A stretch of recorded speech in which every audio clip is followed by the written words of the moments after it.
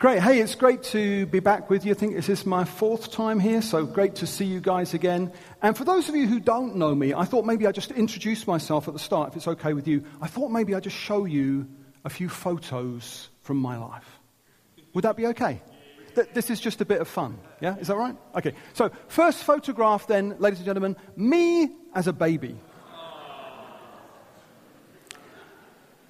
Now, you can see here that I was actually born with a receding hairline. You can also see, if you look really carefully, that I was also born with a squint, which means that wherever you are seated in this room, at least one of my eyes is looking at you.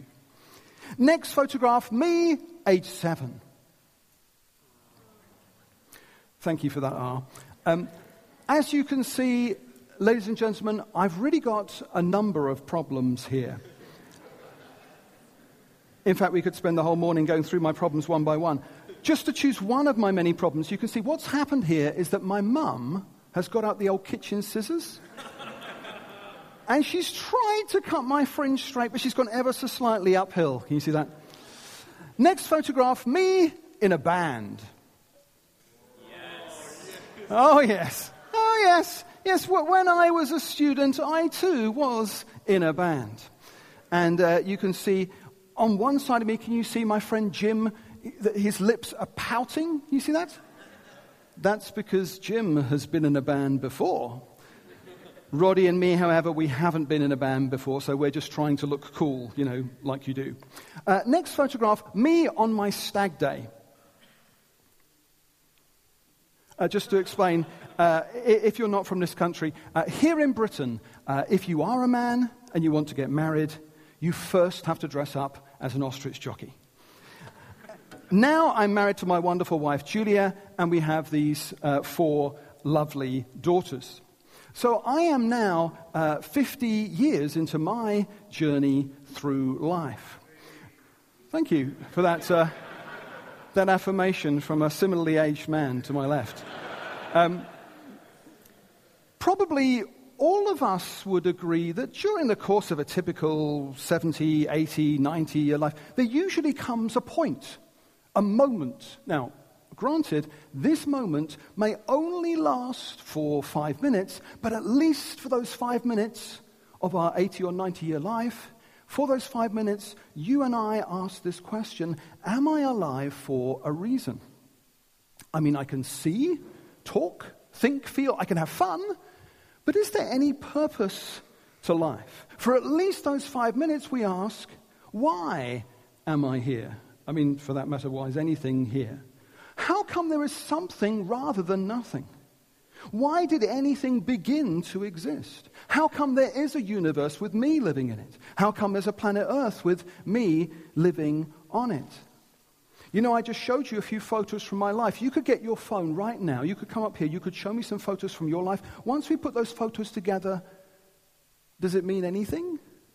I mean, do our lives amount to anything in the greater scheme of things? Or are we really just sort of meaningless bags of chemicals? Is life ultimately pointless? And during those 5 minutes, when we're thinking about this huge question, along comes a 33-year-old man. Now, he is by far the most famous man who's ever lived, Jesus of Nazareth, and he looks you and me straight in the eye this morning and says, "You're not an accident. You're supposed to be here. You're worth something." Jesus of Nazareth says there really is a loving God who always planned that one day you would exist. And now this loving God has deliberately brought you into existence on purpose in the hope of having a wonderful relationship with you. Jesus says this relationship is so good, it's not only good for this life, but it goes on into the next life, into a place where you'll never be bored. A place where every day will be better than the one before. This is a place where you'll be filled and thrilled to the max. Jesus says you're that loved by God. Now, that's quite a claim. How do people respond to this claim? For example, what happened to me? Well, my story is that I didn't go to church. In fact, I didn't even know anyone at my age who went to church. But then I was invited along, somewhat out of the blue, to a church that's actually very much like this church. And as you can imagine, I had lots of questions. One of my questions was, hasn't science buried God? And this morning I'd like to just explore this question in terms of the journey that I went on and look at some of the questions that I asked along the way. This book is the autobiography of a famous geneticist called Francis Collins. It's the story of how he converted about halfway through his academic career from atheism to Christianity. After Collins became a Christian, he was appointed director of the Human Genome Project. And in April 2003, Francis Collins announced to the world that he had successfully mapped the entire human genome. This is one of the most astounding scientific advances of all time. Has science buried God? Well, clearly not in the opinion of the many leading scientists like Francis Collins who believe in God. They see no trade-off between believing in God and doing science for a living. Or how about my friend Keith Fox? Keith is professor of biochemistry at Southampton University. Keith is one of the UK's leading biologists. But Keith's part of a church like this church. I mean, I've preached at Keith's church. At his church, Keith Fox leads a group called Reasonable Faith. Or how about Christine Dunn? Chris is a convert from atheism to Christianity. She's professor of physics at Durham University. She's married to one of the elders of Emmanuel Church Durham, which is a church that's linked to this church. Chris is a friend of mine. What she does is she leads the Alpha course at her church. Now, the point is there's a long list of people like this. These are outstanding scientists who are also keen Christians. These people would all say that juxtaposing science and God as opposites is a category mistake. Now, what do they mean when they say it's a category mistake? Well, let's imagine for a moment that I decide to make a cup of tea.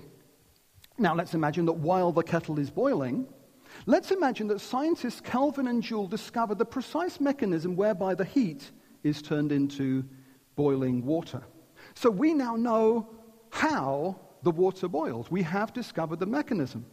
But it would be a mistake to say, because we've discovered the mechanism, I don't exist. It's a mistake because you could still quite accurately say, the reason why the kettle boiled is because I wanted to make a cup of tea. To say, we've discovered the mechanism, therefore Adrian Holloway doesn't exist, that would be a category mistake. So we don't need an adversarial either-or explanation. And it seems that actually most people in Britain agree with this. A European Commission poll found that 78% of people in the UK believe in God and or the supernatural. These are the very same British adults who have more scientific knowledge than any preceding generation. So it seems that even in this modern technological age, actually most people in Britain don't see science and God as enemies. They don't see it as an either-or. Most people in Britain actually do see science and God as a both and. And so having heard this kind of reply, I then said, okay, maybe you're right, science hasn't buried God. But come on, hey, look, as we discover more and more through science, the Bible's version of events does look increasingly unlikely, yes? Well, that is certainly not the case when it comes to the origin of the universe, the fine-tuning of the universe, and the origin of organic life. Let me see if I can explain what I mean. Okay, firstly then, regarding the origin of the universe.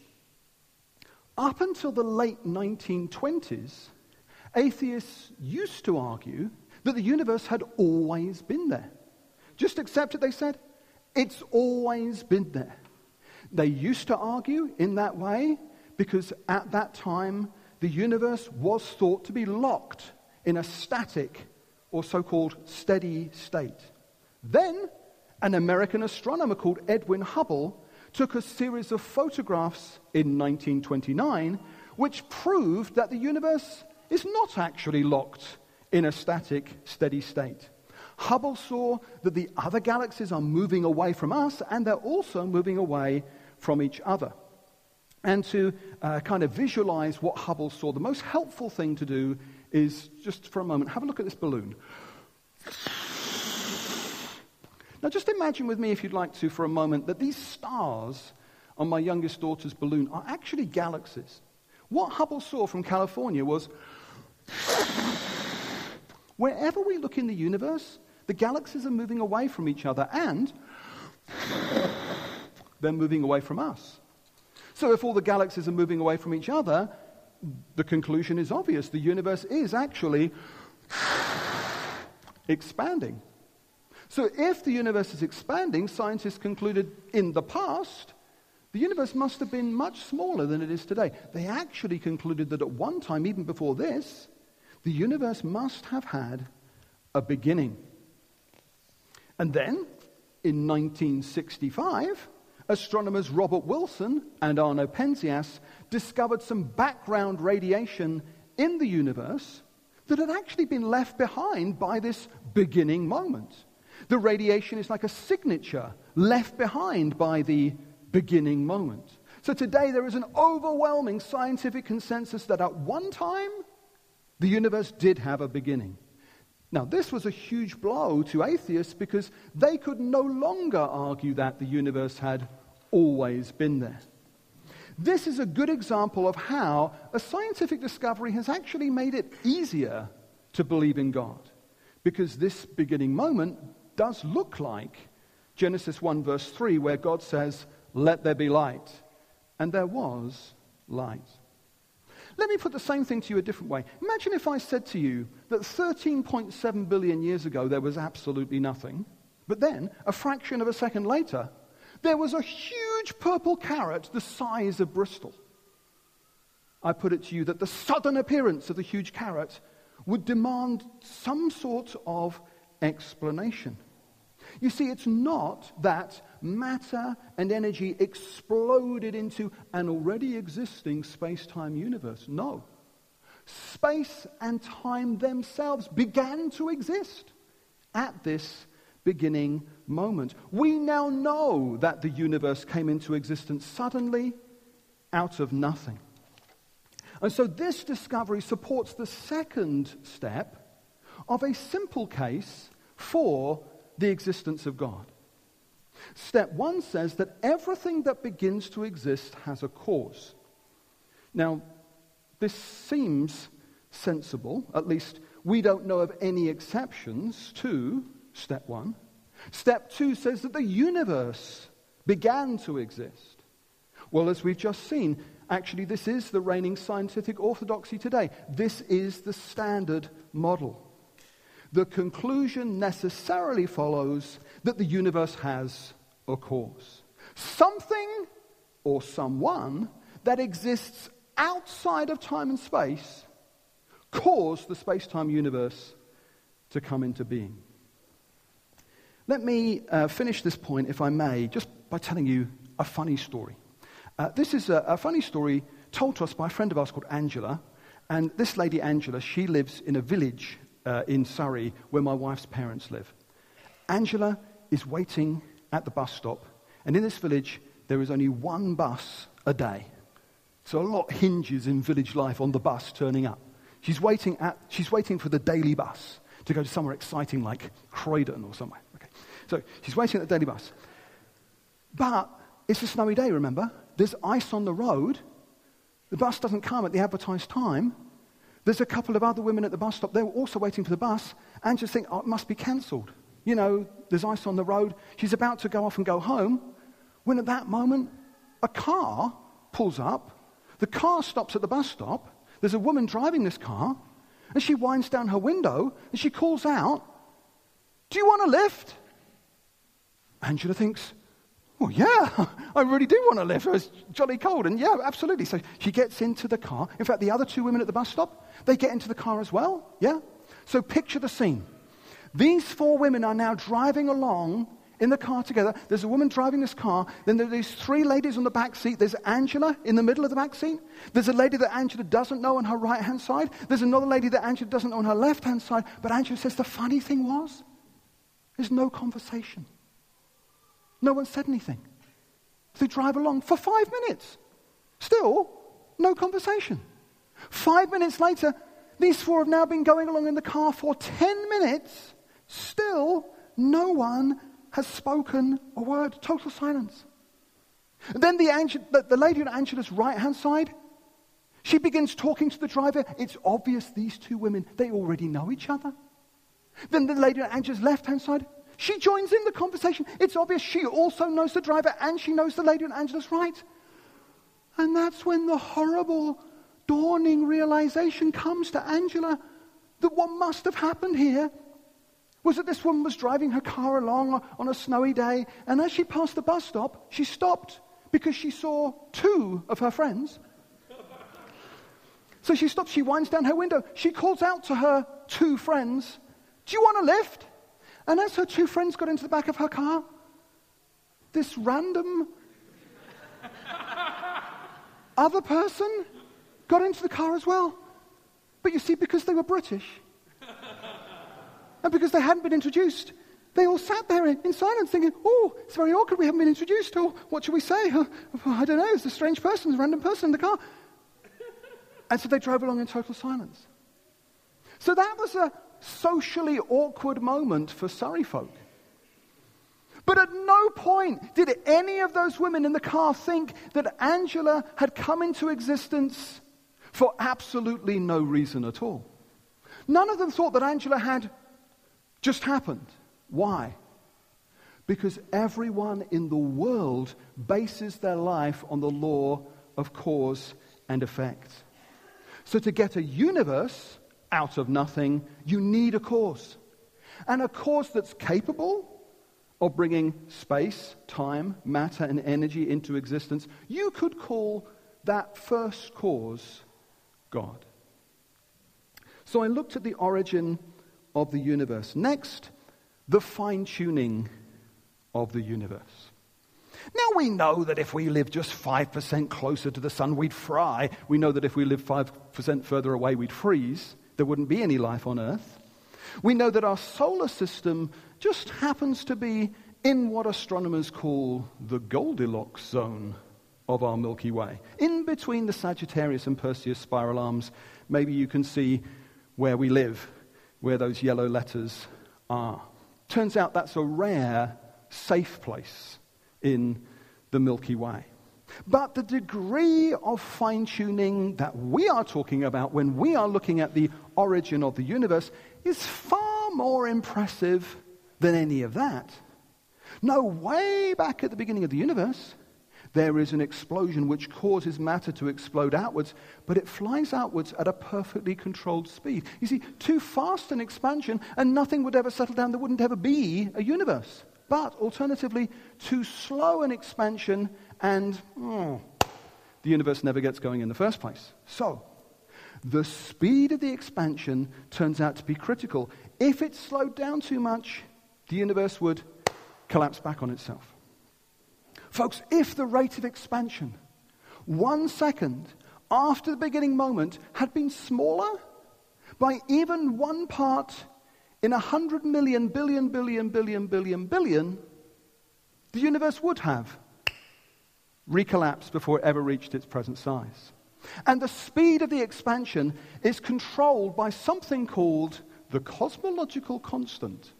And that is the energy density of empty space. Therefore, the cosmological constant cannot be just any old number. No. In order for life to exist, the value of the cosmological constant has to be fine-tuned to a very precise number. Otherwise, we wouldn't be here.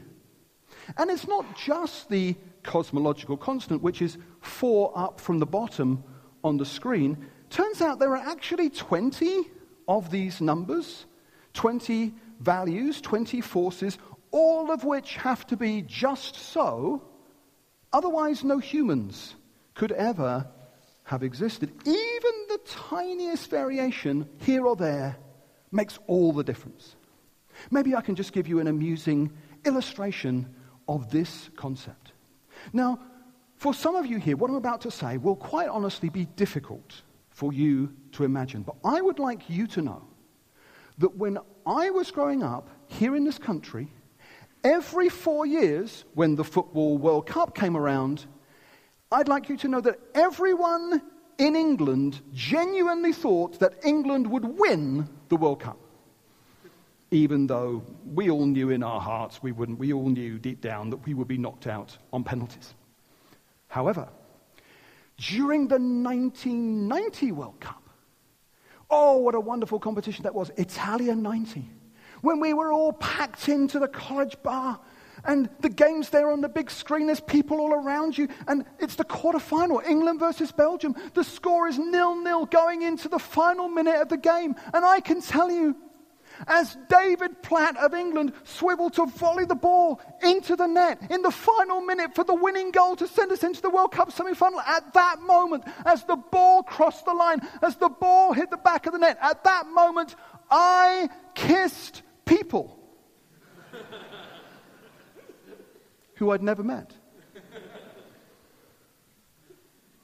But if you were to go home this afternoon and watch that goal again on YouTube, you would see that if the Belgian goalkeeper had stood just a few inches to his right, the ball would never have gone in the net. He would have saved the shot, England would have lost, and I wouldn't have kissed anyone. Folks, that is the difference between winning and losing a football match. But what we are talking about is the difference between our universe existing and you and I existing and nothing existing, coming down to a far tinier variable than those few centimeters. Roger Penrose, who helped develop our current understanding of black holes, he worked out the chances. He computed the odds of entropy. Entropy is the amount of order that exists at the start of the universe that subsequently decays. So we have to have the right amount of entropy at the start in order for us to be here later on. The chance of us having the right level of entropy, here's the chance. 1 chance in 10 to the power of 10 to the power of 123. Folks, that is a number that has more zeros on the end of it than the total number of particles in the entire universe. But entropy is just one of the 20 factors. All 20 have to be just as they are in order for us to be here. So question, why is our universe so unlikely? Answer, because of the number of competing forces that have to be perfectly balanced in the earliest seconds of the universe's existence. It turns out that gravity and electromagnetism have to just bing, exist, but not just exist. They have to be finely tuned to each other. The same's true of matter and antimatter. The same's true of neutrons and electrons. The same's true of the strong and the weak magnetic force. All of these numbers have to be just so.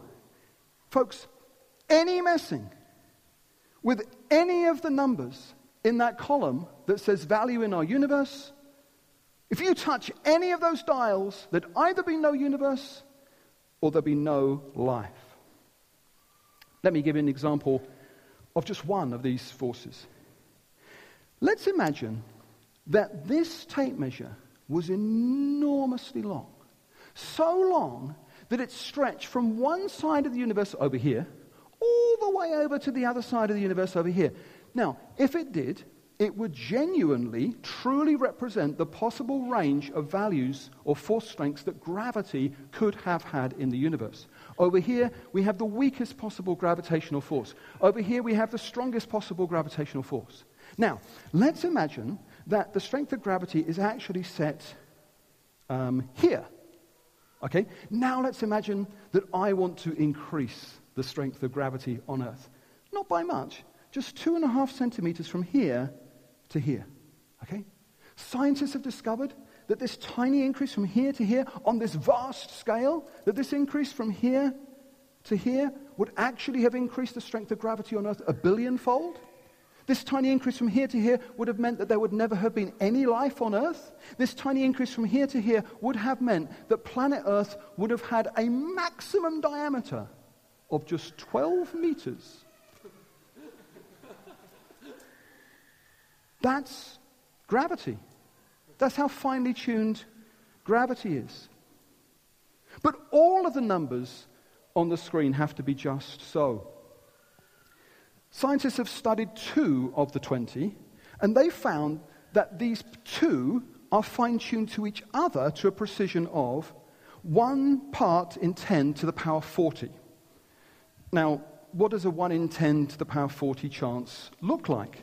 Well, conveniently for us, fortunately for us, Canadian astronomer Dr. Hugh Ross has a famous illustration of the 1 in 10 to the power 40 chance. I think you'll enjoy this one. Hugh Ross says, take a continent the size of North America and cover that continent with small coins. And then pile your coins up so high that they reach 236,000 miles into the sky. That, incidentally, is the distance from here to the moon. He says, then take an additional 1 billion other continents, also the size of North America, and again, cover your continent with your small coins, and again, pile them up 236,000 miles into the sky. Okay? Next, he says, take an additional 1 coin. This time, paint your 1 coin red, and then hide your 1 red coin somewhere in one of the piles that are the size of North America, of which you've got 1 billion, all of which are 236,000 miles reaching up into the sky. After you've hidden your red coin, you then find a member of the public and you ask them whether they would like to participate in a scientific experiment. If they say yes, you blindfold this person and you say, pick a coin, any coin. The chance that that person will pick out the 1 red coin first time from one of the 1 billion piles the size of North America that reach 236,000 miles into the sky, that chance is a 1 in 10 to the power 40 chance. That's what we need for 2 of our list to be perfectly fine-tuned to each other. But in order for you and I to be on the surface of this planet breathing and talking about it, all 20 have to be just so. Folks, I reached a point where I realized that in any other area of my life, I would never accept sheer luck or chance as the best explanation for the facts that are in front of us. Okay, thirdly then, the origin of organic life. Maybe I can begin this third point by just telling you about a funny thing that happened to me one time when I was driving my car late at night. So I'm driving along, and as I pull away from this roundabout, I can see in my rearview mirror flashing blue lights. I am being pulled over by the police. Now, folks, normally when this happens to me, I immediately feel guilty. I have to confess this has happened to me a number of times. Okay, yeah. But normally when this happens to me, I immediately feel guilty. Because you see, I already know what it is that I've done wrong, yeah? But I've got to be honest with you and say on this particular occasion, I couldn't actually think of anything that I had done wrong. So I was feeling pretty confident as I wound down my window. And so the policeman comes over, he says, "Is this your vehicle, sir?" I said, "Yes, as a matter of fact it is." He says, "Were you aware that you were indicating for at least 200 yards before you eventually turned right at the previous junction?" You know, and I'm thinking to myself, I hadn't realized that early indication was an offense. Anyway, so he says, "Step out of the vehicle, please, sir." I said, "Why?" He said, "When was the last time you had an alcoholic drink?" I said, "God, that's actually quite a good question. When was the last time?" I said, "Maybe 2 months ago." He said, "Blow into this bag, please, sir." I said, "Why are you getting me to do a breath test?" He said, "Because your responses to my questions are a bit slow." I said, "Look, I'm just a slow kind of guy." Anyway, I blow into this breathalyzer kit thing and I hand it to him. He's looking at the result. And as he's looking at the result, I say to him, "It's negative, isn't it?" He says, "Yes, sir, it is negative. It must be broken."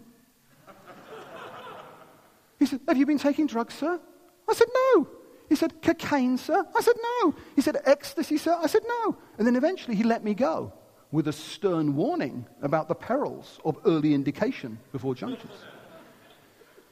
So anyway, I drive off and I go around my friend's house. Thing is, my friend introduces me to a marine biologist called Julia Brown.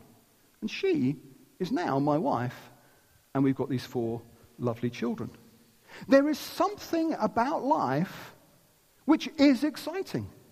And if each and every one of us right now were to look at our unique DNA sequence, we would be blown away by the complexity of the information that is in each and every one of our cells. Let's have a look. We're going to watch a video right now. Because the good news is that with the benefit of computer animation, we can enter now into the heart of a cell, and we can actually see this remarkable system that's happening inside your body on the screen. We can see it at work. After we've entered the heart of a cell, we can see here the tightly wound strands of DNA. These are the storehouses containing the instructions that are needed to build every single protein in an organism. And then, in a process known as transcription, a molecular machine, can you see it there, unwinding the DNA helix to expose the genetic instructions that are needed in order to assemble a specific protein molecule. Then, another molecular machine copies these instructions to form a molecule known as messenger RNA. When transcription is complete, this slender RNA strand carries the genetic information through the nuclear pore complex. This thing's like the gatekeeper for traffic in and out of the cell nucleus. It's very British. It actually knocks on the door. Let me out. And then we go out. It's all very civilized. This messenger RNA strand is then directed to a 2-part molecular factory. This thing's called a ribosome. After attaching itself securely, the process of translation begins. You see, inside the ribosome, a molecular assembly line builds a specifically sequenced chain of amino acids. These amino acids are transported from other parts of the cell. Can you see them arriving at the bottom of the screen? Then they're linked into these chains, and these chains are often hundreds of units long. And their sequential arrangement determines the type of protein that's being manufactured. So all of this is determined by your unique genetic DNA code that was embedded in that double helical structure that we saw at the very beginning of our video. When this chain is finished, it's moved from the ribosome to this barrel-shaped machine where it is going to be folded into the precise chain shape that is critical to its function. Remember, this is exactly what's happening inside your body as you're watching it being animated, not on a microscopic scale, but on the big screen this morning. After the chain has been folded into a protein, what happens next is really clever. It's released and shepherded by another molecular machine that turns up out of left field, here it comes, and takes it, wow, how cool is that, to the exact place where it's needed. Now that is a cell today. But even the most primitive, even the most basic cell that scientists have ever been able to envisage or imagine, even that first cell still contains information in a code. So the code and the means of translating the code are both needed from the word go. One of those things is useless without the other, which begs the huge question, where did the information come from in the first ever living cell that ever reproduced itself? I've listed on the screen some of the newly discovered barriers. Suffice to say, we don't have a viable naturalistic explanation for how life started on Earth. Actually, right now, with each passing decade, especially since the 1990s, the problem of getting life out of non-life is increasing. Okay, we're out of time. We need to draw things to a close. Let's draw some of the threads together. Hey, nothing that I've said today proves that God exists. But if you were to look for the inference to the best explanation, then when we look at the origin of the universe, and when we look at the fine-tuning of the universe, and when we look at the origin of biological information, in all three of these cases, what is needed, it seems, is a transcendent, intelligent first cause.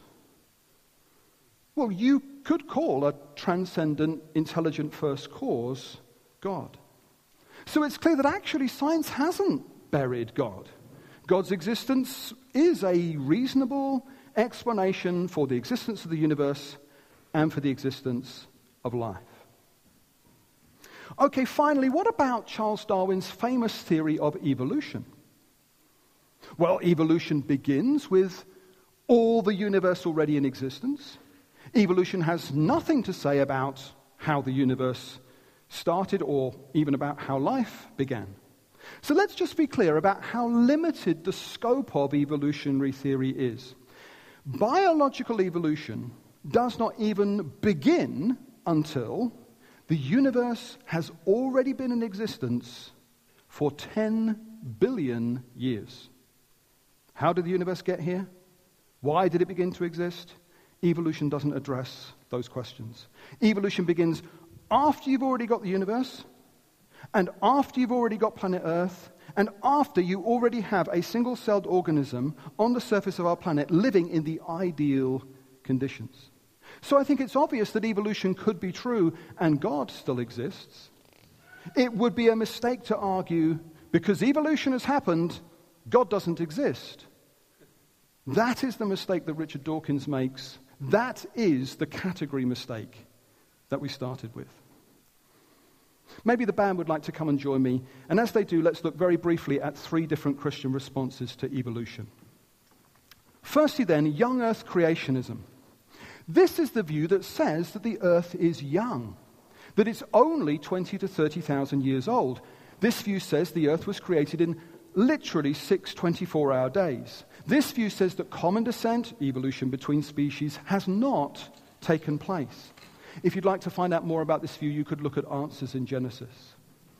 An alternative second view is old earth creationism. This view, in contrast to the first, accepts the scientific consensus today, which says that the universe is 13.7 billion years old and that the earth is 4.5 billion years old. However, this view also says, along with the first view, that evolution between species, common descent, has not taken place. If you'd like to find out more about old earth creationism, you could look at Reasons to Believe or reasons.org. A third view is theistic evolution. This view differs from both of the first 2 views in that this view says that actually common descent evolution between species has taken place and that God has actually guided this process either to a greater or a lesser extent. If you'd like to find out more about this view, you could do so at BioLogos. Now, all 3 of these views are taken by sincere Christians who want to take the Bible seriously. Obviously, they do interpret the early chapters of the book of Genesis differently. In this church, you will probably find all 3 of these views represented and probably a few other views as well. Okay, you might say, what's the bottom line?